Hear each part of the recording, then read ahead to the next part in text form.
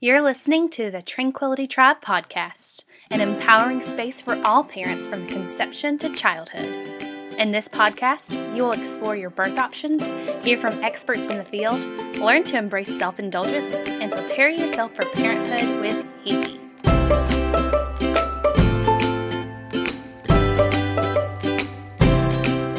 She's a coffee connoisseur, lover of deep belly laughs, a big-time tailgater, and your neighborhood birth junkie. From Mississippi to Massachusetts and everywhere in between, here's your host, Hiki.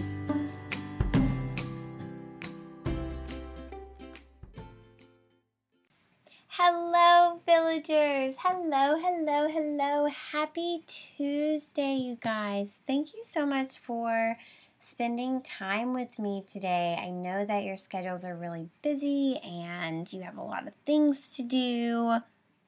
So thanks. Thanks for taking the time out of your day to give some of that to me. I really do appreciate it. It does not go unnoticed. I know it is not light. I really appreciate it. I'm very excited for today's episode. You're listening to episode number 57 of the Tranquility Tribe podcast. And today we're diving into copper toxicity. So this Tuesday episode comes about a little bit differently than the rest. So generally, the rest are either topics that y'all have requested or that I know a lot of women need information on, or maybe it's a subject that is a little bit taboo and not a lot of people talk about it, or, information is hard to find, or it's a subject that I'm interested in, or maybe it's a subject that I see a lot in my practice. So this particular Tuesday comes to us because it is something that directly impacts my life. And so when I came across this, obviously it impacted my life, and so I decided to look into it, and then I understood that it could impact y'all's lives, and that you might be sitting on the other end of this conversation thinking, holy cow, this is me, I need to tune in. So today's episode is all about the copper IUD. So I have the copper IUD, I have the Paragard, and I have had it for about a year.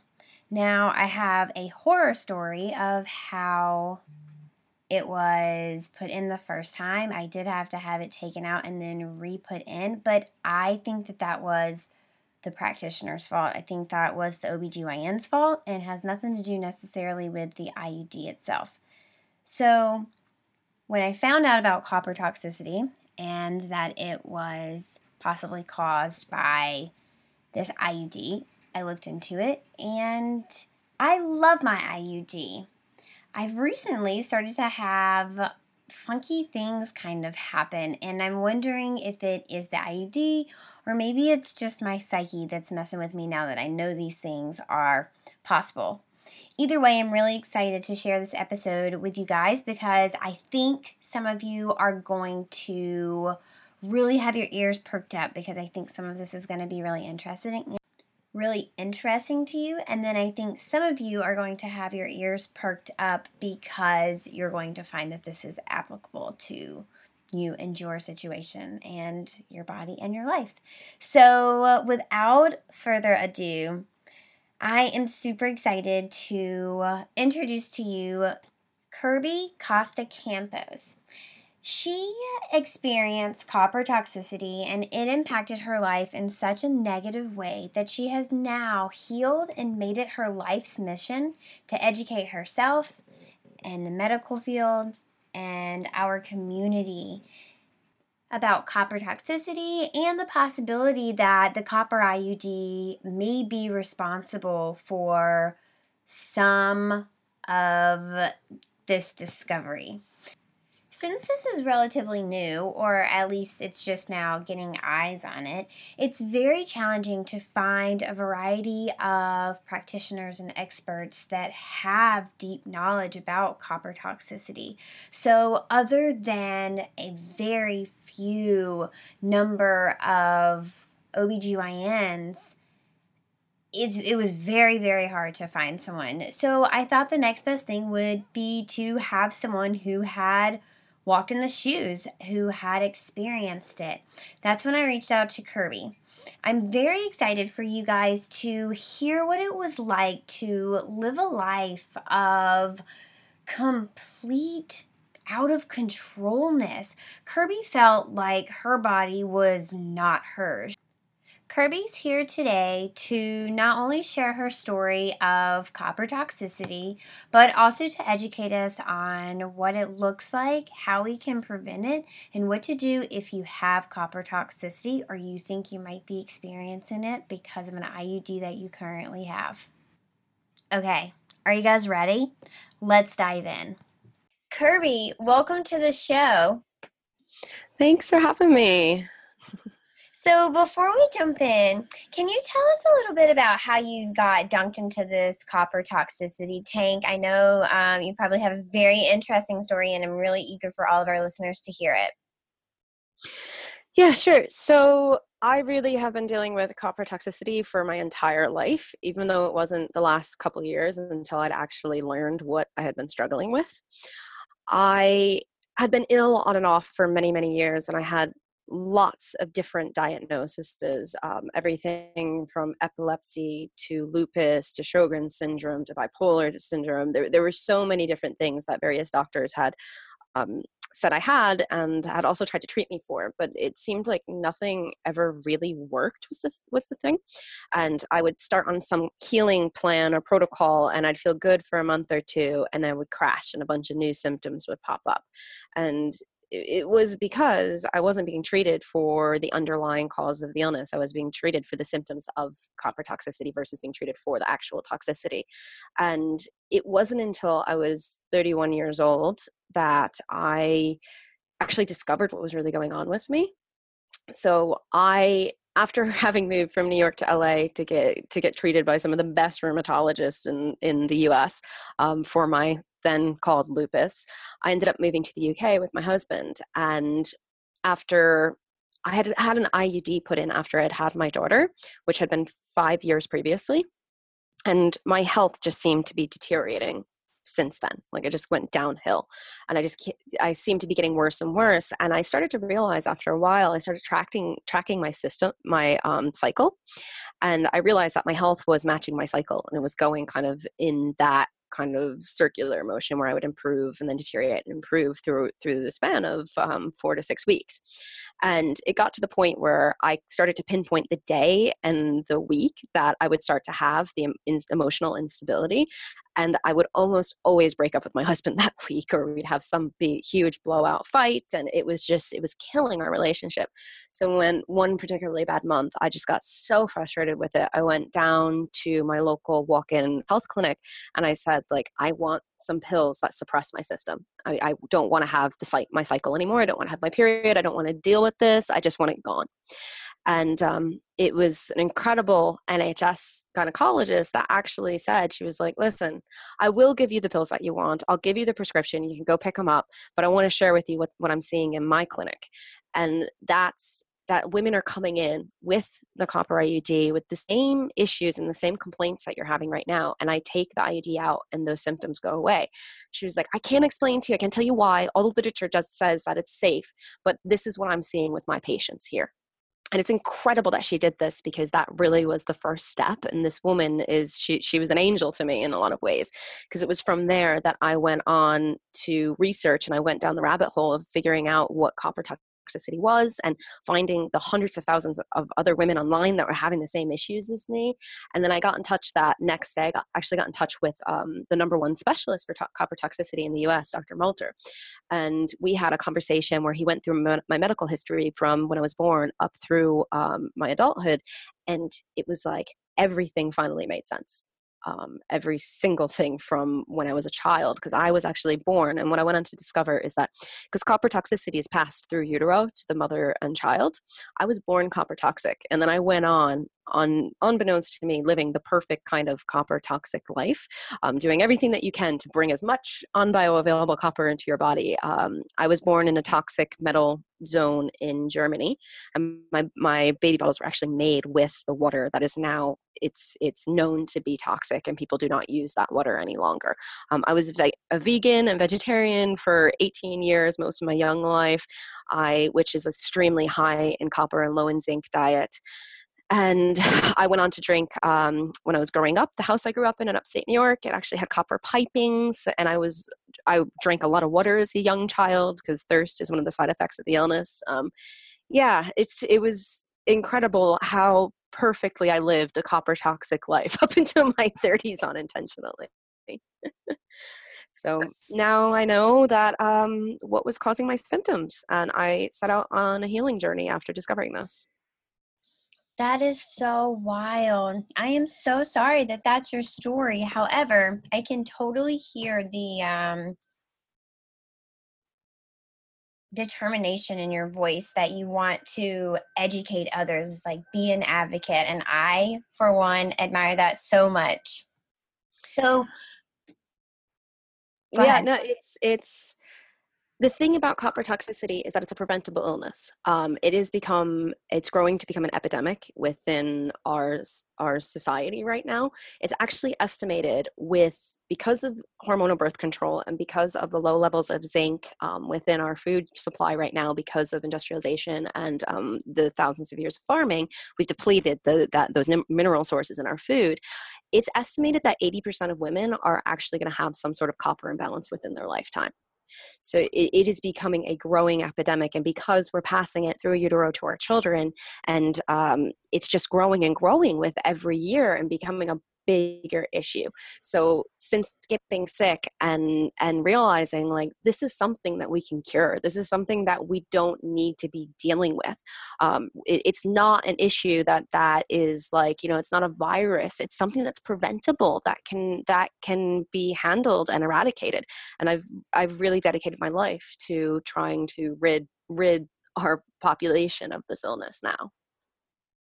That's super inspiring. So, can you give us a rundown on the stats? So, like, how many people have IUDs, and what are the most popular ones, and what's the effectiveness, and how long do they last? What are the things that we need to know going into this conversation? So right now we're looking at, it's estimated about 170 million women have some sort of IUD implant currently. I'm not really sure. I'm interested to know because the numbers really don't line up. In China, between the 1980s to about 212, there were about 308 million women that were forced to get a copper IUD, not a copper IUD, but an IUD loop, it was called. So it was it was a different form of IUD that we don't actually have on this side of the world, that was made to be purposefully not easy to pull out, because they were trying to enforce their one child law that they had when through that time in the communist period in China. So I don't know if the numbers of 170 million include China or not, because I would assume that population would bring that number further up. There's two different types of IUDs that we're dealing with. There is the copper IUD, and then there is the hormonal birth control IUD. And there are multiple types of both through the years. There's been different companies that have produced different versions, and they've changed and developed over the years. One of the misconceptions about copper toxicity is that you have to have the copper IUD in order to be at risk, when actually any form of hormonal birth control that you are putting in your body is potentially going to give you a copper issue, because of the way that copper interacts within your body and the sensitive balance that we have of minerals. So if you think about it, we're made up of water and minerals. That is our body makeup when we get down to a cellular level. And copper and estrogen, they work the same way in the body. So whenever you use something that is estrogen laden, like birth control, it is potentially going to throw off that balance. It could potentially deplete your zinc and magnesium levels. And because zinc is the main antagonist to copper, if that estrogen is throwing down your zinc levels, your bioavailable copper is going to rise in your body and you can become toxic. One of the things that people don't know very often, and they start to learn when they study this illness, is there's actually two different types of copper. So you have bioavailable copper, which is what is in our food. Every living thing needs that. So plants, any living microorganism needs that to live. Plants, animals, us. We need a certain amount of copper in order to be thriving and to be healthy and to be balanced. The problems start to arise either when you have too much of that bioavailable copper, or you have something that's called unbioavailable copper. And this is the kind of copper that is released from an IUD. It is the kind of copper that you get when you drink water from copper piping. It's the kind that we find in the natural environment and all the toxins that we take, that we absorb into our body. So unbioavailable copper, it's the same mineral as bioavailable, but the difference is it doesn't have two proteins attached to it that we need to be able to absorb it. So when it gets to the body, or let's say it's released by an IUD, I like to describe it as, you know the Hulk, the like comic book character. It's like these little tiny hulks are being released in our body and becoming free radicals and just destroying every single thing that they can touch. So this is what leads to inflammation. This is why there's a link between copper toxicity and cancer. This is why we see a lot of people with copper toxicity have issues with their thyroid and their adrenal glands, because it's actually the glands are actually being destroyed by this free floating radical. And this is why it gets stored, because it gets into the body. So first it will go into the liver. When it overpopulates the liver, and everybody's body stores it in different ways, but the normal kind of progression is it goes into the liver, then it goes into the soft tissues, so the tissues between the joints. This is why we see a lot of people with joint issues, fibromyalgia, like symptoms with the toxicity, and then it will start to store into the brain, which will affect the pathways and the neurotransmitters, which is why we see a lot of mental illness symptoms with copper toxicity. So the interesting thing about it, though, is you can actually be copper toxic and copper deficient at the same time, which is why this illness is so hard to diagnose, because you could have too much of that unbioavailable Hulk-like destructive copper going around in your body that throws off your mineral imbalances and makes it so that you don't absorb the bioavailable, which is one of the main reasons that it's so hard to diagnose and cure this illness. There's a lot of information.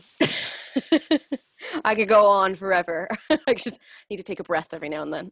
There's so much information. This is fascinating. Okay, so to lay the foundations, what are the different types of IUDs? So you already mentioned the hormonal and the copper. Are there more? What do we need to know about each of these options, and how our bodies should react on a typical, even though that's a dumb thing to say, like everyone's body is different, obviously, but what should we expect?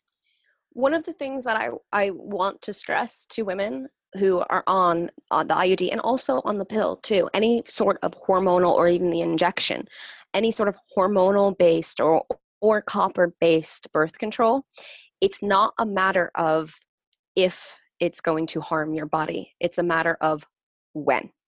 So you can be balanced on the hormones that are coming into your body, but it is the long-term damage that you're going to look at that is going to be more concerning. So when you come off of that birth control, what is that doing to your levels? How is the estrogen and the progesterone going to be reacting in your body when it doesn't have that support system? What are you doing to your organs? What are you doing to your adrenal glands through that time period? How is it affecting, again, like I was talking about the copper being stored in your brain, like what toxicity is being stored and building up? You might not have the symptoms of it at that time, but what are you starting to absorb and keep in your body that should not be there? So I really try to stress this when it comes, because there is that conversation of, well, not everybody has an issue with the copper ID. And it's like, yeah, but how many symptoms do you have that you think you are allergic to gluten, as an example? You can't eat gluten. There a lot of times people who have a copper imbalance will actually have a lot of false allergies. So they'll have allergies that suddenly they never had before, and they just think, oh, my body has changed, or I can't eat this thing, or I have this intolerance, when in actuality it's the inflammation and the imbalance that is causing that. And a lot of times what we see is people who are copper toxic, once they detox and get it out of their body, they won't have allergies anymore. So personally, I had crazy allergies when I was copper toxic. I couldn't eat any kind of gluten. I would have crazy reactions if I had a sweat allergy, where if I went running, I would break out in hives head to toe. I was like kind of allergic to my own sweat and adrenaline in a lot of ways. All of that's resolved itself. And I see a lot of people who think they have like a super restrictive diet who will go on and be able to eat things and don't have as many issues. They don't have hay fever anymore after they detox off the copper. So I like to think like, you might not be having the direct symptoms but what else is going on in your life that you are changing or have lifestyle changes, or you're taking even sometimes medication for, that can be a symptom of an underlying cause.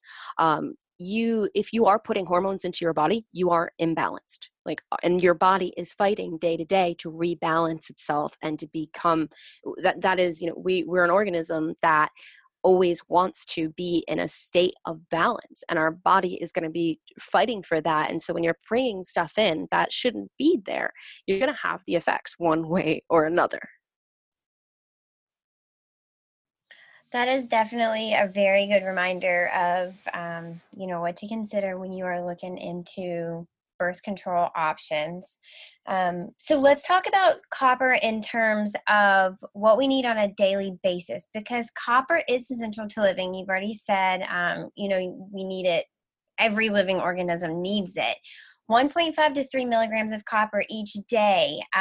Is that what you know? Is that what you recommend? And how easy is that to get through your food? So like almonds, lentils, sunflower seeds, avocados, dark chocolate, coffee. Those are things that I eat regularly that should have copper in them, right?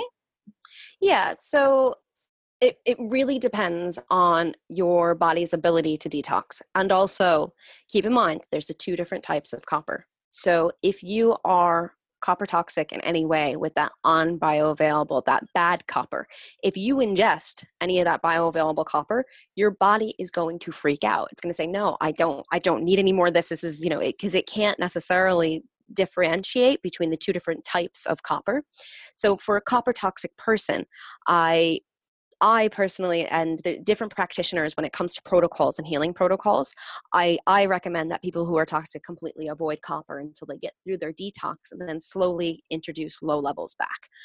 To give you an idea of copper and the amount that it's in our food, one small square of dark chocolate has more than our daily need of copper in it. So, and also, like, if you are copper toxic, as little as 5 milligrams of copper can really push you over the edge. And it is in so many foods. And not only is it in so many foods, it's in all the good foods. Like you're saying, it's in avocados, it's in chocolate, it's in coffee, it's all those kind of things that we crave as women. And a lot of times this is why we have chocolate cravings. The body, interestingly enough, will crave things that it's becoming reliant on. So things like coffee or chocolate, they give us a rush of energy, right?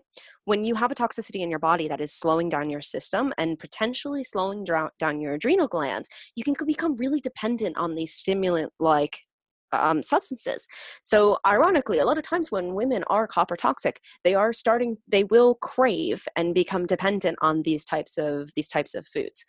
Now, if your body is not toxic, you don't have high levels or any copper, the bad Hulk-like copper stored in your body variously, the body can naturally detox. Your liver will be able to remove if you do have, if you go on a chocolate, coffee, and avocado like spree and fall into a pile of it for 4 days straight, if your body can naturally detox and doesn't have any imbalances, then it will remove it. The main component of that, though, is that you need to have enough zinc in your diet. So if you are eating a high copper diet but low zinc, because zinc and copper are antagonists for each other, and every single mineral in our body has an antagonist. that will, if you have one, it will throw the other off if you don't have enough, and things. So if you could also be eating and get copper toxic. You could be eating a too low of a zinc diet, and then the body gets overwhelmed because the copper has nothing to mobilize it, has nothing to move it out. So it works in both ways. You could be eating too high with too low zinc, and then you could just be eating too low zinc and be eating normal levels of copper, but it would become toxic. And this is what we often see with vegan and vegetarian diets. So I think people are starting to think that I'm like anti-vegan. I am not anti-vegan whatsoever. I was vegan for almost 18 years myself. The issue was, though, that I was not getting enough zinc.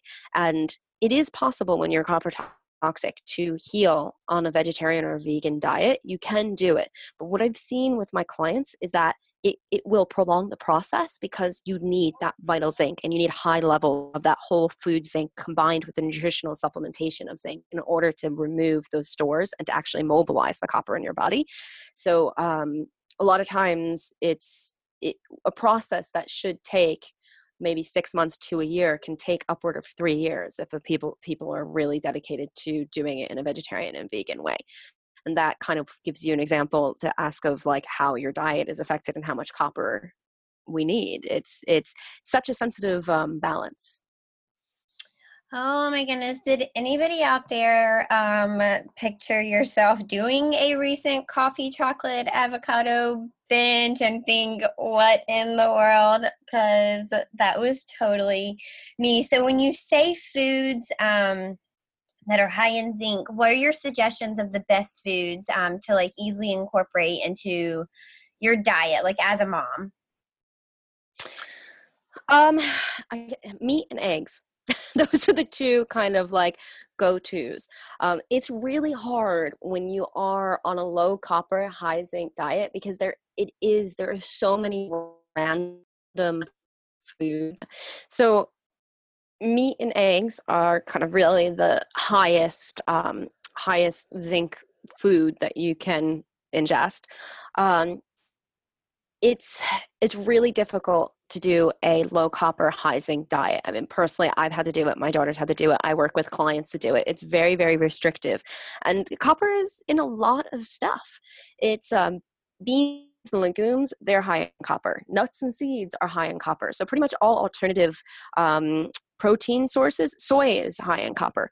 All meat alternative protein sources are pretty much high in copper. So it's very difficult to eat low copper but high zinc. I guess eggs really is the go-to if you're not into the meat. It's just so many eggs. We have eaten so many eggs over the past 2 years, my daughter and I. It's like eggs have become such a huge part of our existence and our well-being.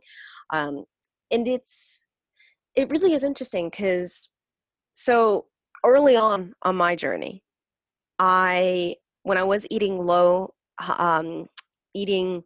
I was eating low copper, high zinc, I remember I knew that chocolate was like a no-no. You know, I knew this. I paid attention. I had my little copper list and I was following everything. But like any woman when I'm PMSing, I want a chocolate. And my husband made the mistake of bringing home. And it was so sweet because he like researched the lowest, he's paying attention. This is at the time when he didn't really understand the illness as well as we do now. And he like researched all of the chocolate bars and like found the lowest one in sugar and like the highest like cacao like percentage he could get me because he thought it was like super healthy and everything. And he brought this chocolate bar home and I was just like, yay, chocolate. And I ate the entire thing. And I mean, it was like not when it was like little tiny like single serving, it was like a full chocolate bar. And then I got so sick for the next like week and I was like, what the heck just happened to me? Why do I feel so ill? Like, okay, I had some chocolate. I know it's like it's high in copper, but like actually how high is it? And that's when I found out that like one little piece of dark high quality chocolate is more than our day's intake of copper. So I literally had, through my detox, even though I'd gotten my copper levels so low, I had just like ingested kind of like the equivalent of like a cup of copper. Yeah, that was not fun. I learned my lesson on that one, and now we avoid chocolate at all costs. And the thing about the toxicity is so there's 3 stages when you have when you have this illness. So one of the really scary things about it that clients always come to me with kind of worried about is that it actually takes 2 to 3 years to fully heal from this illness. And there's 3 stages that I like to break it into. So you have the stage, which I spent 30 years of my life in, where you have the actual copper toxicity symptoms. Then you have when you go into your detox. And the difficult thing about the healing yourself of this illness is that the detox symptoms are actually worse than the actual illness. It can be, a lot of people get discouraged. A lot of people don't continue with the detox or healing themselves, or have to, like, they'll start it and stop it about 10 to 15 times before they get fully through, because of the psychological and the physical effects of the detox on the body. And then I have what I call healing symptoms, which is after the metal is out, your organs in your body, and your body has to rebuild itself, and you have to get that vitality back that you lost through the illness, because it's really destructive when the metal comes out of your body. So there's, like, I break it down into 3 different sections. And when I ate that piece of chocolate, like, I should have known better. I was way past the stage of not knowing any better. Wow. Okay, so what would someone be looking out for if they might have a copper allergy or might be having a reaction to a copper IUD? So there's various symptoms. Now, I want to make sure we make it clear. There is something called Wilson's disease, which is actually hereditary. It's in a hereditary illness that you can have where you cannot properly process copper. You cannot remove it from your body because you're missing the particular genes to do so. That is something very different. A lot of times people with Wilson's disease will actually get diagnosed with that at a very young age, and that is a life-threatening illness. Not to say that copper toxicity isn't, actually, but it is something very different than if you are imbalanced and you have a copper imbalance. Those are 2 very, very different things. My work is solely focused on the toxicity that comes in an imbalance, not with a genetic disorder. If you are thinking that you are copper toxic, and the toxicity can come from birth control, but it can come from other things in life too. So another reason, and one of the reasons that I think this epidemic is so large, even though we focus a lot of the work around copper toxicity, around the IUD and the birth control, because it's the clearest link and the clearest set of data that we have, and the clearest kind of, I guess, pool of people that can be helped. Copper toxicity can actually happen from trauma and stress too. You can get imbalanced. What happens is, it's called the copper toxic circle. So let's say you have something traumatic that happens to you. You have a trauma. It might be a life event. It's something external that happens to you. Let's say it happens in your teenage years, just for the sake of, using the example. When you go through trauma and you have that rush of adrenaline in your body, it actually lowers your magnesium and zinc levels. And with that, the copper levels rise. After serious trauma, we see things, like post-traumatic stress disorder that develops, and that's where your adrenal glands are starting to run out of control. You have issues with phobia and things like that start to develop after severe trauma. One of the things that happens, though, is that when you have a traumatic event, what's the most clear thing, especially in the States, is you go and you get psychiatric help. That's the best. And I am a huge component for talk therapy. I'm a huge person for therapy, but I feel like we're missing the mark on that, because what's also happening is a physical effect. So those magnesium zinc levels go up, go down, the copper levels rise.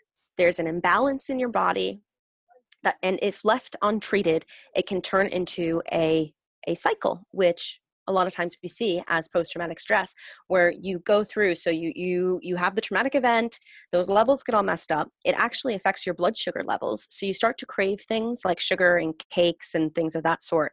You become hypoglycemic.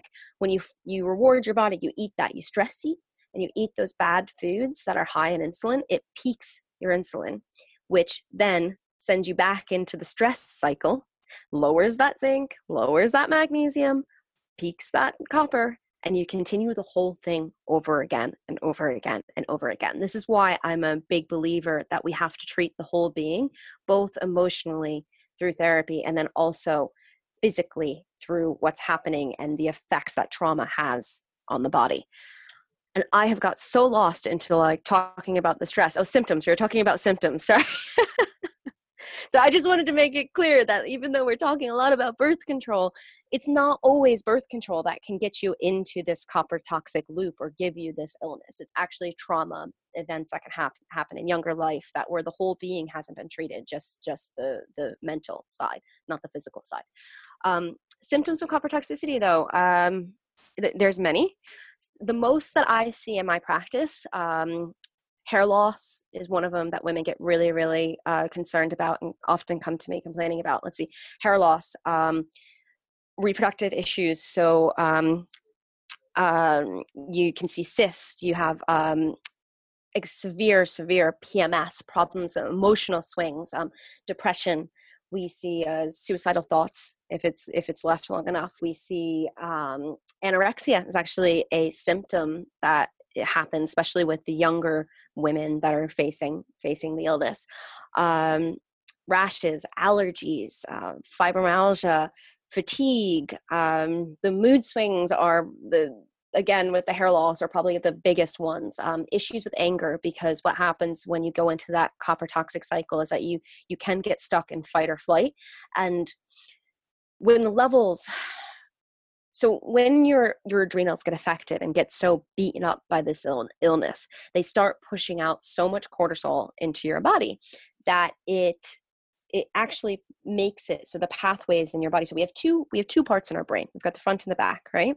We've got the more logical side, which is the reasoning, and it also deals with like the emotions of love and affection and all these things. And then we have the more primal, basic side of our mind. That holds the fight or flight reaction. So when we see like a lion coming at us, we know that we need to either run or freeze or break down. And this is where we go to when we get overwhelmed, when we just get where the logical part of our mind just can't deal with it anymore. When you are running on adrenaline nonstop and you're going through that swing of having, the insulin peaks, you actually get stuck in that fight or flight part of your mind. So we see a lot of women who have issues with anger, impulse control, specifically around their cycles, because when the estrogen peaks right before you get your period, it's double. So you have the high copper, and you have the estrogen, and that is all pushing the adrenals to work nonstop, and which can lead to adrenal fatigue. So if you've had this illness long enough, your adrenals will completely be depleted, and this is when we see women that get to just pure exhaustion and their bodies just start to give out. So there's a lot of symptoms, both on the physical side and on the emotional side that we can see. And this is why this illness is misdiagnosed so many times. Also, the swinging with the emotional, the mood swings. We have a lot of women that get diagnosed as bipolar, but it's really pseudo bipolar disorder. It's not bipolar disorder. It literally is the chemicals in your body that are making you act crazy. And I mean, I've been there, and I have so many women that come to me that have completely destroyed their lives and destroyed their relationships, just as myself. I mean, my husband left me at the peak of my illness, and it was like the hardest time of my life, because he didn't understand, I didn't understand. And so many relationships get destroyed because it's like you cannot control your reaction. Like when you are in a field and a lion comes running at you, you cannot control the reaction that your body is going to have. And that's a state that a severe toxicity will continually push you into. That is so fascinating. Okay, so that leads me into my next thought about, if there are any listeners out there that are thinking, oh my gosh, this is me, or I know someone who could possibly have copper toxicity, other than calling your healthcare provider immediately, what are your first steps that you recommend people do? Is it like an immediate diet change, like right now starting at your next meal, or is it, what do you suggest?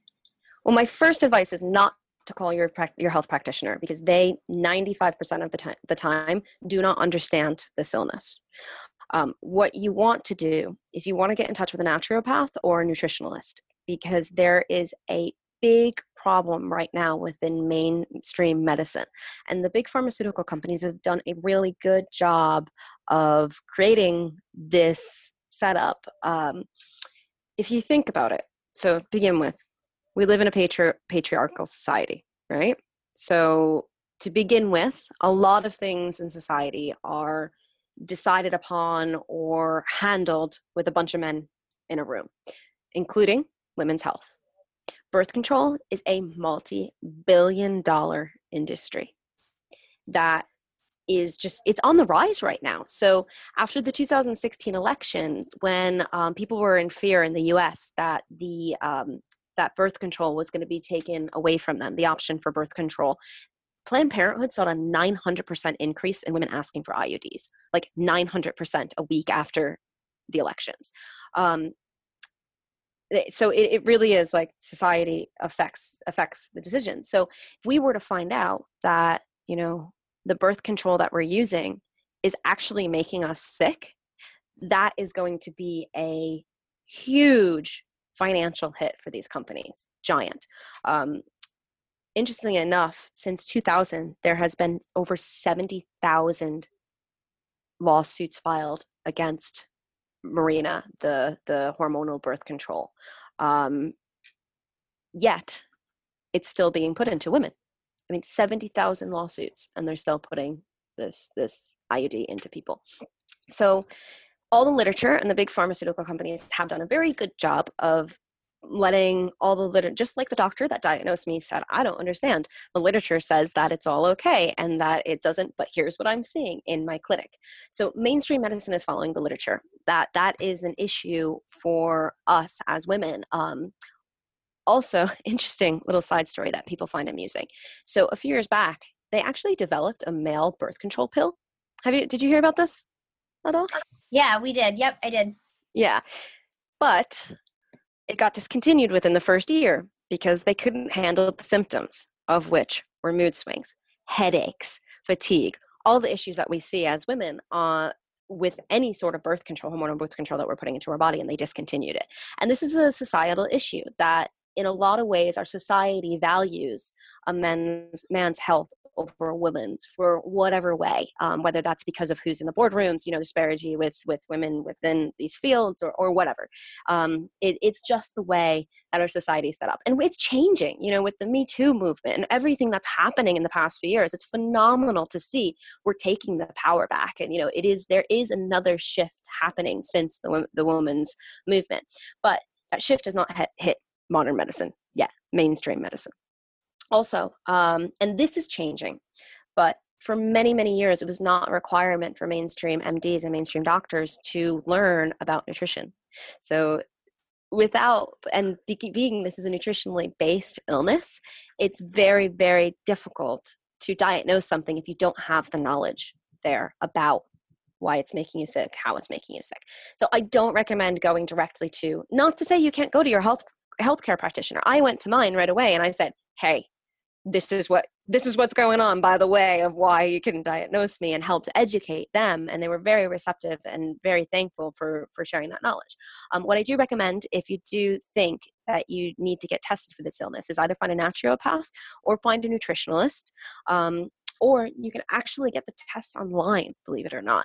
So this is another reason that the illness is so underdiagnosed in mainstream medicine, is because the type of testing that you need in order to get treated, it's blood work doesn't work. So if you think about it, like if you eat a donut before you go and get blood work done, your insulin's going to be up there because of all that sugar you just dumped into your bloodstream, right?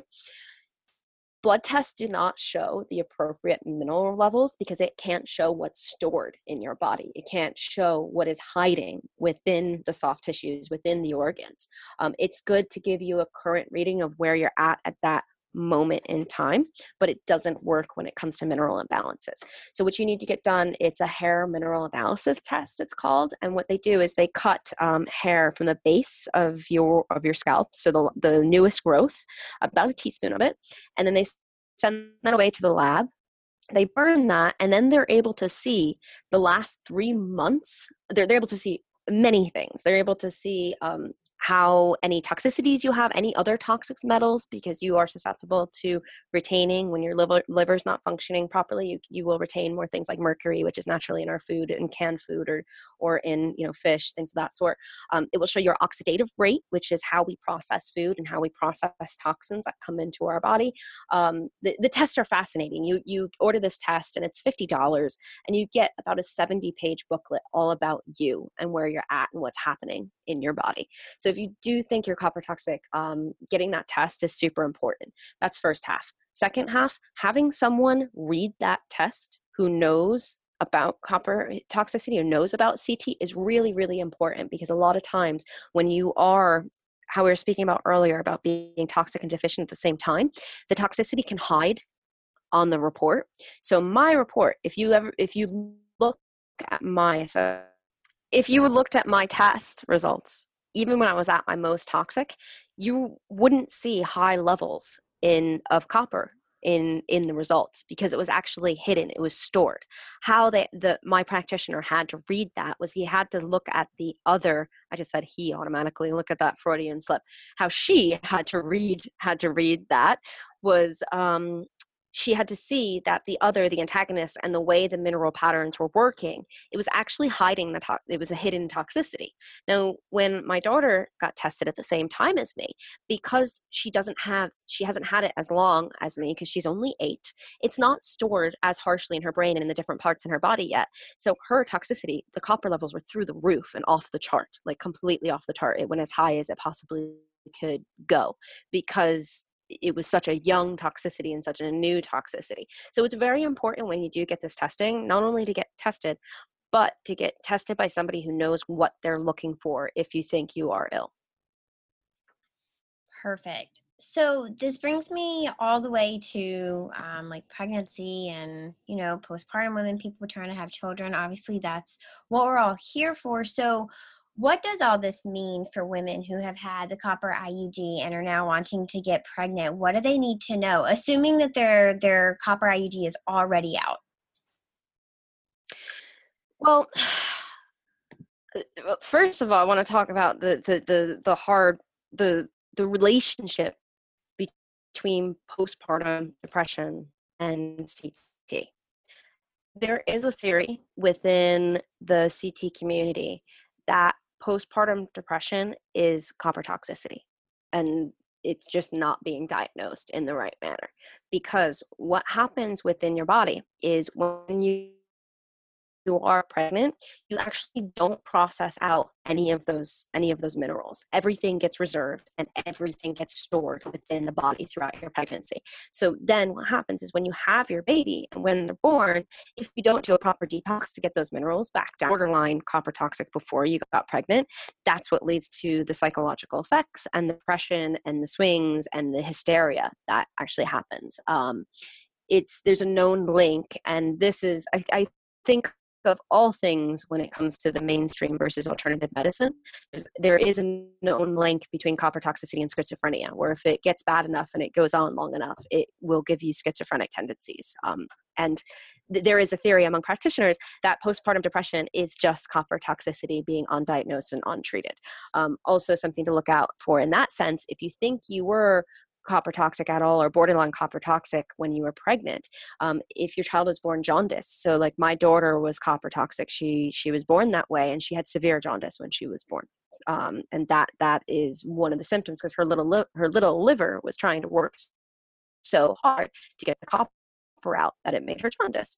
Another thing that we often see with copper toxic mothers, breastfeeding early. They won't take the milk because there's so much copper coming out of it that the baby starts to reject the milk.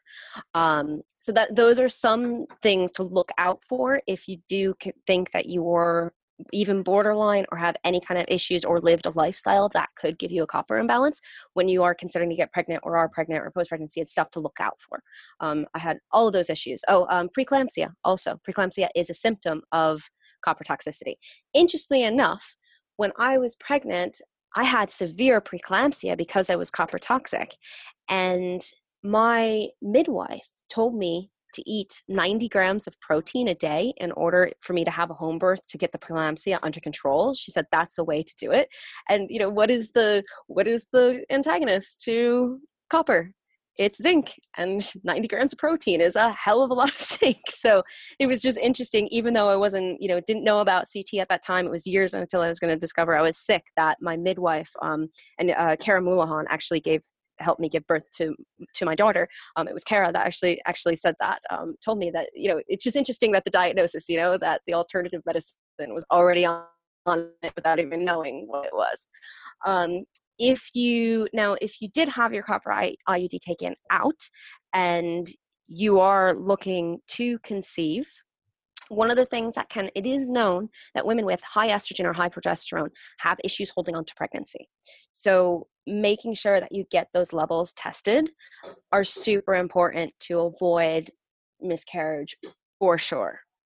You want to get that hair analysis test done. You want to make sure that you are balanced enough. It is possible, and I do know people who have worked with some of the professionals who know how to do these mineral rebalancing programs. They have worked through their pregnancies and had healthy pregnancies. I mean, I've had women who have had such bad postpartum depression that they are terrified to have a second child, like absolutely terrified. And I've known some of the practitioners within my community. They've actually helped these women, and they've went on to have pleasant experiences, and completely by being conscious of the copper issues in their body and being aware of it and taking the right nutritional supplementation through and after the pregnancy avoided postpartum depression the second time around. So I think if you are trying to conceive going into it, I think it would probably be the best bet is just to get your levels tested. And if there is anything off, getting a practitioner to help you to rebalance and fully prepare your body, so then you are less at risk of losing that pregnancy before it even happens. Amazing. So for anyone out there who's looking to get an IUD, what do you say to them? Don't. I knew that was going to be your answer.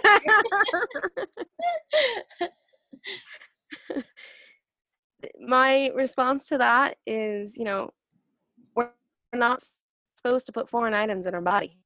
We're not. And to go as far as putting a toxic substance, in the past 5 years, so this is going to go on a little bit of a tangent, but it relates. So I promise, just follow me on this. So if you have a sailboat, right, on the bottom of the boat, you have to have a thing called anti-fouling, right? This anti-fouling, it stops because when the boat is in the water, all these the sea life like grab on, and it likes to build and grow on the side of the boat, and you'll have all this life growing on the bottom of the boat. So you use anti-fouling paint to prevent that sea life from growing on there, because when you're moving your sailboat, it makes it very difficult to move if you've got a lot of stuff stuck on the sides and growing off of it, right? They used to use, up until a few years ago, use copper and prevent it from growing on the side of the boats. Now, the FDA just banned copper paint because it's too detrimental to sea life. So that paint was killing sea life and having such an adverse effect on marine life, where boats were being parked, that you cannot put it on the bottom of your. So they've actually passed a law in the past few years in the U.S. that you are not allowed to use this copper paint anymore because it's killing sea life, and it's having such an adverse and detrimental effect on the sea life and the generations that they've seen, that it's destroyed so much sea life that they will not let you use this paint. You're not allowed to use this paint anymore. Yet they are letting us put it up our vaginas. Explain that to me. Explain that one. They're stopping it from killing fish, yet they're putting it into women's bodies. Like, that makes absolutely no sense. And it is the same exact compound and the same exact material doing the same exact thing. The reason that a copper IUD works is because it kills the sperm in the same way that it was killing the sea life off the side of the boat. And they are proving that it is affecting generations and building up within the sea. So why are our bodies any different? So yeah, it's my advice. Just don't do it. We're not supposed to put this stuff in our body. We are not supposed to. Yes, it is a woman's choice. I am so all about women having choices, and that's awesome. But it is hurting us, and it is hurting our children, and it is hurting the future generations. And this is why the stereotype of like a woman on her period is crazy. Women on their period are not crazy. Periods are not supposed to be painful. This is a natural thing. It's not supposed to hurt. We're not supposed to bleed for, weeks on end. This is not a normal way that we are supposed to be living as females. That stereotype of women being crazy on their period, no. Women are being crazy when they're copper toxic. It's not PMS. It's actually we are ill and we are being made sick by what we are putting into our own bodies. And it's only getting worse. Eek, for all of you listeners out there who, like me, have a copper IUD, I bet you are feeling all the feels right now, and you probably have a lot of thinking to do after this episode. Kirby, I want to circle back really quick to prenatal vitamins. So prenatal vitamins have copper in them. What are your suggestions on that? Oh my gosh, prenatal vitamins made me so sick. I could not take. It was insane.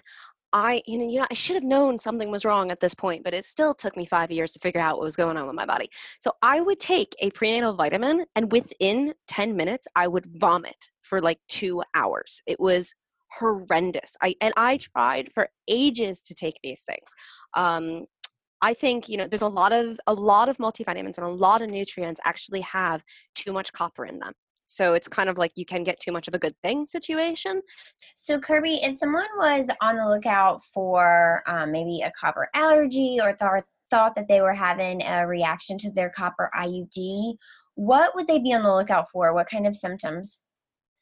Well, I just want to identify that a copper allergy and a copper toxicity are going to be two very different things. So how a copper IUD works in general, pretty much everybody has, I guess I'm not going to say everybody has a straight up copper allergy, but how an actual copper IUD works is that when it's placed in the uterus, it causes inflammation, which then actually blocks the cervix. So it makes the mucus is really, really, really thick. So then the sperm can't actually get through to fertilize the egg. That's one way. And then also the copper ions actually break the tail end off of the sperm, so then it can't go. So the IUD functions by inflammation, just in general. That is the actual scientific way that it works. So everybody's body really has a reaction to the IUD one way or another. And you're carrying around extra inflammation in your body, whether you have an allergy to the copper or you don't. As of looking for a copper toxicity, everybody's symptoms are very different. They're vast, but some of the ones that I see consistently with the women that I work with is a change in personality. So mood swings, issues with anger, upset, irritability, hair loss, heavy bleeding, lots of cramping and pain in the uterus, and kind of just like the PMS symptoms that you have, but 1,000 times worse. When people try to ask me what copper toxicity is like, that's kind of what I tell them. It's like having PMS, but 1,000 times worse every single day. So if you see a shift after you get an IUD, or even after you go through a traumatic event, because again, stress can be the trigger to a copper imbalance also, you're going to want to just look for those shifts and those changes in your body. It also affects your immunity. So if you are starting to get sick more frequently, the inflammation can come out in different ways. It can come out in allergies, actually would be false allergies. So you might have reactions to food or things that you've never had, environmental things that you've never had before. Like you might develop hay fever, and that's just because the inflammation is so high in your body. And you could have one of these, or you could have a collection of these symptoms. Wow, that's really kind of scary. That's super scary, actually. So if somebody thought that they had copper toxicity, first, obviously, contact your doctor as soon as possible. Side note, you can't take out your own IUD. I did do this research when I got my IUD because I had a horrible first experience. But what's your advice for people who think, holy cow, maybe this is me, maybe I have copper toxicity? I think we touched a little bit upon this earlier, but my recommendation is definitely not to go directly to your doctor, because mainstream medicine doesn't know about this illness well enough. There's various reasons for that. The biggest reason is that up until very recently, and we're seeing a big change in the last 5 years with this, but doctors were not taught nutrition as part of their core curriculum. They were not required to learn at all about nutrition. And mineral imbalances, it is a nutritionally based problem, because we get all of our minerals from our food sources and from what we're putting into our body. So there is a lack in mainstream medicine of issues that tie back to nutrition. Now that's changing nowadays. I mean, you go to the doctor now and they will ask you, what is your diet like? What are you eating? If you have an allergy, they'll ask you potentially to cut out dairy or some of these things. But that is recent. That's very, very recent. That is within the last 5 to 10 years. So what you want to do is you want to find a naturopath doctor who specializes within nutrition, or you want to go to a nutritionist. And both of these practitioners can provide for you the hair mineral analysis test and be able to read it. And I think that's the most important thing, is finding somebody who can understand the test, not necessarily give it. You can actually order the test online and do it yourself. What it is having somebody that is knowledgeable enough and understands minerals and the patterns that they show in. So if you have a hidden toxicity, sometimes if you have a heavy metal toxicity that's been with you for so long, it's so deep in your body and buried so deep into your organs, it doesn't actually show as a high marker on the charts, but it will show in the patterns. So not necessarily going down and getting yourself to the doctor, unless you think you have something like Wilson's disease. That is a definitely mainstream accepted illness that they have mainstream treatment for. But if you think you're dealing specifically with copper toxicity, then searching out practitioners that have dealt with it before. Also, when you're searching for this practitioner, make sure it's somebody, and double check this. I had a client that came to me recently that it was ridiculous. She went to a naturopath doctor, and this doctor's treatment plan was to put her on bioavailable copper to try to push out the unbioavailable copper.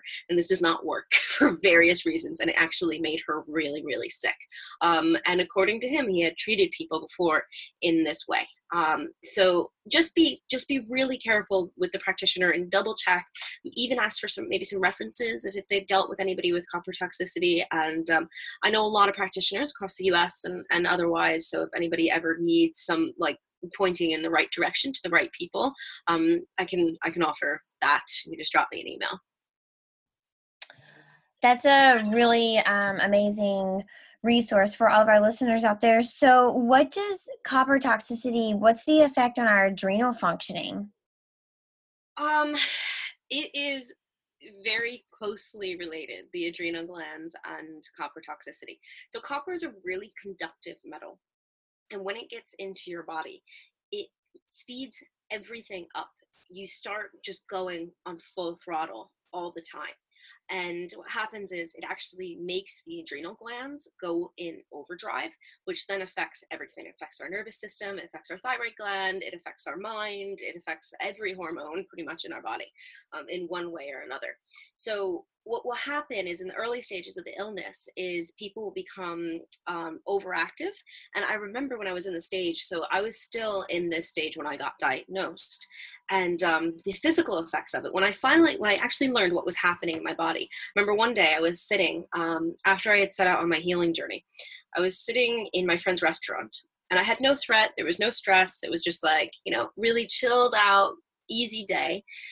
And I remember sitting there and just looking at my stomach and feeling, and I was timing it. Every 3 minutes, I was getting a rush of adrenaline. And that's because my adrenals were just overactive, and they were just going and going and going. This is where we'll start to see people that will get they will get coffee cravings, anything that gives that burst of energy to help support, because the adrenals are working so hard that there's some temporary relief when we have things like caffeine, sugar, processed foods, but it's actually really bad, because what we'll do is we'll put those in our body, and then we have, especially the sugars in the processed foods, it'll put us into a hypoglycemic state, which then puts further stress on the body, which then pushes the adrenal glands to produce more of the stress hormones, and it ends up being this cycle that a person can get in, where they start craving those sugary processed foods and that caffeine to keep them just going. Now, what happens eventually, if you're in this state for long enough, you will go into adrenal fatigue. Your adrenals will give out. And this is when we see people go into the stages where they are just dealing with extreme fatigue. They're having issues getting out of bed. There's the depression. Your system just breaks down. It just can't take it anymore. This is where we start to also see a lot of issues, stronger issues with the thyroid at this point. Wow. So I bet this often gets misdiagnosed because it can present in so many like false ways, if you will. Is that right? Oh my gosh, this is why it's turning into an epidemic. And this is also why I don't recommend going to a mainstream doctor, because they are going to treat the symptoms and never get to the bottom of the actual source of the illness and what's happening in the body. So in the span of when I was sick, over my lifetime, because I've dealt with this illness for 32 years. I healed last year when I was 32. Yeah, so I dealt with it for 32 years. And in the span of that time, I was told that I had an autoimmune disorder. I had surgery where I had all my tonsils and my glands taken out, because they thought that it was autoimmune related, and they were super inflamed. I came to find out that was just because that is where one of the areas that the soft tissue will store the copper. What else did they tell me? They told me that I was bipolar. They told me that I was epileptic. They told me that I had post-traumatic stress disorder. Like, the list could go on and on and on of all these diagnoses that I had over the years, where I would, and it's crazy, because if you're a type of person like I am, where it's like, you find out you have an issue or something is happening, I dive head in, and I'm like, okay, how are we going to fix this? What are we going to do? What do I need to change? And I'm really, really committed to, bettering myself and healing and everything. So every single time I would get a diagnosis, it would just be like this cycle where I would get diagnosed, and then I would study up on it, learn everything I can. I would do everything I can. I would feel better for maybe a week or two, placebo effect. I might be on some medication, and then I would crash again, and I would burn out, and nothing ever seemed to work. And it was because the doctors were treating the symptoms, and they weren't ever getting to the source of the illness. Now, I had a ton of blood work done in the span of 30 years. I mean, I had endless amounts of blood work. I remember one time, because I went to one of the best rheumatologists in the States, actually, to try to figure out what was happening. I moved from New York to California to work with this doctor, and he took so much blood from me at one point that the nurses were worried. They gave me like a piece of cake, because they were worried I was going to pass out, because they were looking, and they were like, oh my God, you're so tiny, and this is so much blood we have to take from you today. And that's the thing about CT, though. It doesn't show in your bloods, because it doesn't store in your blood. You cannot rate the level. You cannot diagnose the level of heavy metals in your body through the bloods, unless it's actually dumping at that point. If you're going through an active copper dump, where it's being removed through the liver and through the organs, then you can get the amount that is coming out at that point. But to get an accurate amount that's being stored, you need to actually test the soft tissues where it stores. So it oftentimes gets misdiagnosed because, one, they treat the symptoms, and two, they're not testing in the right ways to identify the illness. Wow, that's also crazy. So what does this mean for women who have once had a copper IUD and are now wanting to get pregnant? What do they need to know? They do tie high levels of copper to infertility, and to actually miscarriages. So there is a higher chance, a higher rate of miscarrying if you have high copper levels. I would say, I mean, a mineral analysis test is, it just doesn't just test for the copper. It tests all of your minerals. And I think when you're wanting to get pregnant and you're wanting to go in to have the healthiest pregnancy possible, to give your child the best start that you possibly can, you want to make sure that all of those levels are good. You don't want to be deficient in vitamin D, because that will cause certain issues with your pregnancy, or whatever, vitamin A, vitamin C. You can be deficient in everything.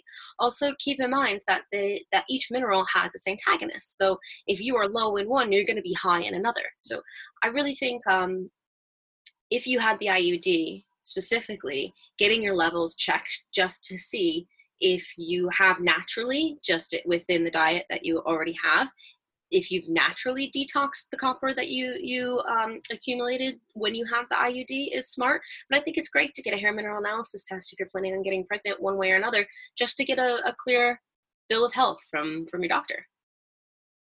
That's true. Like, you have access to knowing, kind of what's happening in your body. Why not do it? So what about women who have had the copper IUD and are currently experiencing this moment of like, oh my goodness, this is me, or this could be me, and why I'm having some infertility challenges right now? What do you recommend? Get tested. Go get tested. The good thing about this, though, I think the silver lining in all of this work, and this is why I am so passionate about this illness and spreading as much awareness as I possibly can about the adverse effects of the copper IUD, is because it's avoidable to begin with. This is not an illness we should be dealing with. It is a man-made problem. And it's also reversible. You can fix yourself, you can heal. And it really is, I mean, if you have to detox, the detox is pretty rough with copper. Copper dumps are not any fun. The detox is actually worse than the illness itself. So that scares a lot of people. And it's, I'm not going to sit here and sugarcoat it and say like, oh, it's easy, you're going to be, no, it's a long and it's a difficult process where you will be dealing with a lot of detox symptoms, and it's going to be a reckoning of sorts if you have to go through a true CTD detox. But it's all reversible, and there's a light at the end of the tunnel. And once you do it, you're done. It's out. And unless you have another source, unless you get another copper IUD, or have some extreme source of copper that you're putting into your body, you won't have to deal with it again. So it's not like this is an illness that's a genetic disorder, or something. It's not a life sentence. It's something that's fixable. But you need to educate. And you also need to be open-minded too. It's been really surprising for me with, because I have a campaign right now where I'm trying to get 1 million women over the next 5 years to take their IUDs out, commit and pledge to that. And the resistance that I get, even from the people who are closest to me, who saw what I went through, and the confusion about, so many people have sent me, they'll be like, oh, well, why are you encouraging everybody to take their IUDs out? Only some people have problems with them. And I'm like, no, it's not some people. It's not an if, it's a when. And it's still affecting their body in ways, even if they're not showing the symptoms yet. And they send me a lot of like the typical, like if you Google copper IUD, like Wikipedia, or like, the Planned Parenthood page that comes up that says everything is safe and it's good, it's a non-hormonal, like all that stuff. So I think people really need to have an open mind that sometimes the information that is readily available to us, for whatever reason, whether it was an intentional setup or on whatever the reason is, that sometimes that information is not correct, and it takes sometimes extreme steps and extreme change and knowledge sharing, and for us to speak up as a gender to stand up and come together for women's health, really, because it is a women's health issue, that when we're talking about how IUDs adversely affect a woman's body, it's a women's health issue at the end of the day.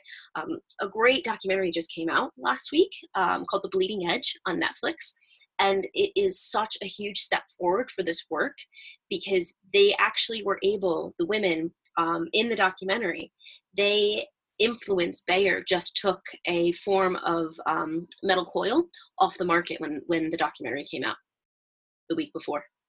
And they really, it's because they pressured Bayer so much for all the adverse effects, and the women that were actually having to have hysterectomies and were having like really serious issues from it.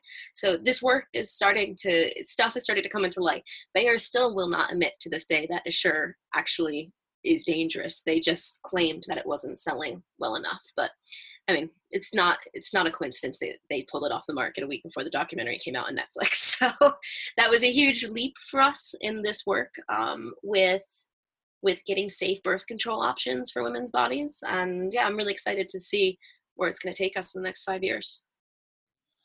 Yeah, you mentioned, it's a matter of women's health. For me, I also kind of fall down the rabbit hole of like our children. So we don't have any studies, or do we, on is it affecting our children who are being made in the bodies that have had these copper IUDs? Like, is there research behind that, or are we just kind of playing with the lives of our future generations? Not only that, lots of women get pregnant with their copper IUD still in their uterus. This happens. This is a thing. So it's not only like women that have had it before, but like still have it and potentially will get pregnant. It's not a foolproof method. It does fail. From the knowledge that I have, and I have been talking with the top kind of 3 people that know more, well, the 3 people that are still alive that know more about copper toxicity and the risks with IUDs than kind of anyone else in the world at this point. From the research that I have been able to get access to, I don't think there are any studies about the children. But not only that, there are no human studies that have been done around the copper IUD that measures tissue levels. All of the testing that they've done in all of the human-based studies have been blood-based. They do blood work. So of course they're not finding the toxicity, because the toxicity isn't in the blood. Wow. Okay, so what about postpartum women? What do they need to know? And PS listeners, postpartum depression is impacted by heightened levels of copper. So don't think you're in the clear, after your baby is born. The interesting thing about that, I wonder, and I actually talk about this because I have a 90-day healing program, video program on my website. And when I talk about kind of giving birth and all this stuff, I actually put the idea out there. I do wonder if postpartum depression would even exist if we would pay attention to the mineral levels in a postpartum woman. Just because it has the symptoms are so in line with a copper toxicity, the emotional symptoms, specifically the depression, the anxiety, the fears, all of that, it is textbook copper toxicity. And also the thing about pregnancy is that when you're pregnant, because your body is like kind of hoarding away resources to grow that baby, it doesn't actually release any minerals through your pregnancy. It retains everything and stores it. So even if you are borderline copper toxic, when you go into being pregnant, you can come out of pregnancy being copper toxic. So, and I wonder, like, I really, really wish there was a study, and I would just love to dig into this data if this was done, of how many women, and is it really just copper toxicity postpartum depression that we're dealing with? So if you are potentially, I mean, again, just get tested. I mean, it's a hair test. They just cut some of your hair off of your head and send it out. Like, it's not invasive, it's not super expensive, and it's totally worth it at the end of the day. It is possible to be copper toxic and have a safe and pleasant during and post pregnancy. There is one specialist that in this world that works with pregnant women with CT. So again, if you think you're copper toxic, like, just reach out and I can connect you with him, and he can help guide you to make sure that you're taking the right nutrients and you're going to take care of yourself so that you don't fall down the postpartum depression kind of hole at the end of your birth.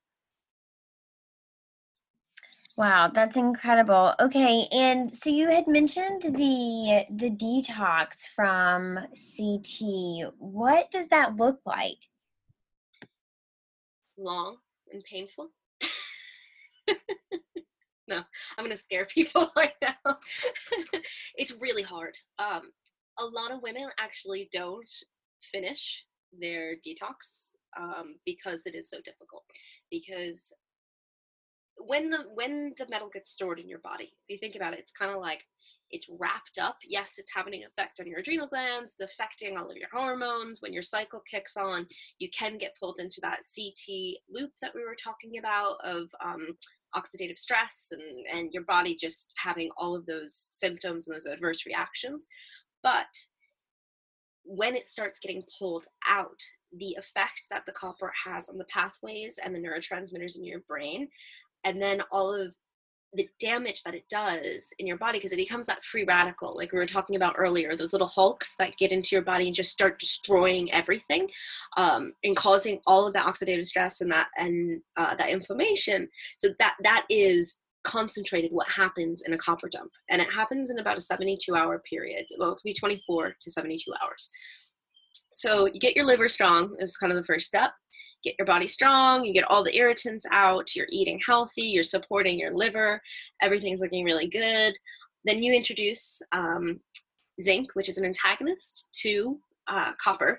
And you do not do this at home by yourself. You need to be working with a practitioner, because the levels of zinc, even like 10 milligrams of zinc, can send someone over the deep end if you have a bad enough toxicity in you. So definitely, before, like, don't just like take these words and follow them. Please work with a practitioner on this. So what happens is your body gets strong and it gets that strength built up, and then it pulls that copper out of storage and it becomes a free radical, and it's in your blood at this point, and this is when it's dumping, and then it will go into the liver to be processed out. And this is where we get a lot of the insomnia, the racing mind, the paranoia, the anxiety attacks, and the depression. This is where we see this, because it has such an effect on the brain as it's coming out. Then as it comes out, you're going to have, so when I was sick for many years, I had carpal tunnel in my right hand. And one of the first, when I started my detox and I had my first 2 copper dumps, what happened for me was all along those joints, I got blisters as the metal, it was the metal coming out of my soft tissue, and it was stored in there. And I haven't had a problem with the carpal tunnel since. And I mean, I was wearing wrist brace for a long time. Thought it was because I was a waitress for years that I had kind of just worn my wrist away and everything.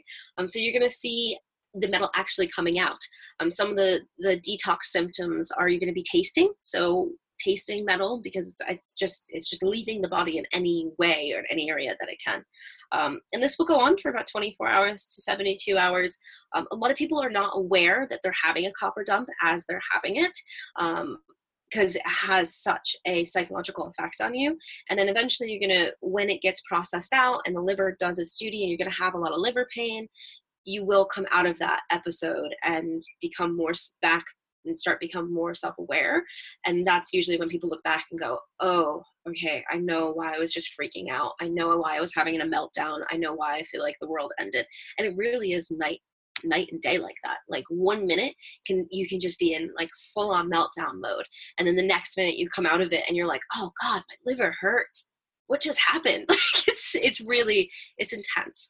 And I thought when I got into my detox, because it can take up to 2 years depending upon how well you do a CT detox. I always thought, like, with copper dumps, I thought the more you do it, kind of like the better you would get at it, or the easier that it would get, or, just because you've been through it, you might know, but it does not work like that. Like, the copper dumps that you have on day 1 are going to be exactly the same as the copper dumps that you have on the very last day. It's going to affect you in the same exact way. And this is, it's interesting because I get a lot of women that email me for support, because I'm like an open book, and I want to be here for everyone, because I don't want any woman to suffer through this illness alone. And I can automatically always tell when an email comes in, and I know that person I can tell that they're in the middle of a copper dump. And being able to help them go through that and get to the other end, and then they'll realize, I usually will get a follow-up email a couple days later that's like a thank you, like, oh hey, like I don't know what's going on, like, that kind of thing. And I'm just like, honey, trust me, I know, I've been there. Like, I've been there. But it's again, and I always try to tell these women and reassure them it's temporary, and this means that you're healing. And it's such like a catch-22, because you have to get worse before you get better. I mean, I had a month where I could not get out of bed, like could not physically get out of bed. And it was demoralizing, and it was really, really hard, and it was scary. It was terrifying. And you think you're never going to come out of it. You're never going to get better. And it's just, yeah, it's it is probably the hardest thing I've ever had to deal with in my life. And I know a lot of women that are going through it, that it's very difficult for them too. But that being said, depending upon how bad your copper toxicity could be, couldn't be that bad. I'm kind of giving you the worst case scenario. I mean, I had it for 32 years. There was a hell of a lot of copper built up in my body. Other women, if you had your IUD for a year or two, it might not be that harsh. Might be easier for you. You might be able to ease into the detox. Your copper dumps might be a lighter experience. It's all, healing is individual. It's never the same. Just like everything else in life. I mean, we talk about that all the time on this podcast. Your pregnancy, the way you got pregnant, the things that you go through during your birth, your postpartum, your child, your relationship, how they change, like all of it's so different. Everything, yeah, it's all on a spectrum. Kirby, if people wanted to get, in touch with you and connect with you, if they were someone who could really use your words, and they wanted to email you, where can all of these people find you? So if people want to reach me, I've got some resources on my website. I have a free 7-day email detox protocol, copper toxicity support week of emails that people can sign up. So my website's kirbyamore.com. I also have a 90-day video healing program called Copper Toxic Survival that people can sign up for. And then we're also rallying the troops right now. So I have a campaign called Not in My Pussy, and this is the campaign I was talking about. And yes, it is very vulgar and very forward, and that is the point of it, because we are taking power back. And this campaign, it's interesting the conversations that it's starting, believe it or not, because of the labeling. But we have a goal to get 1 million women to pledge to remove their IUDs in the next 5 years.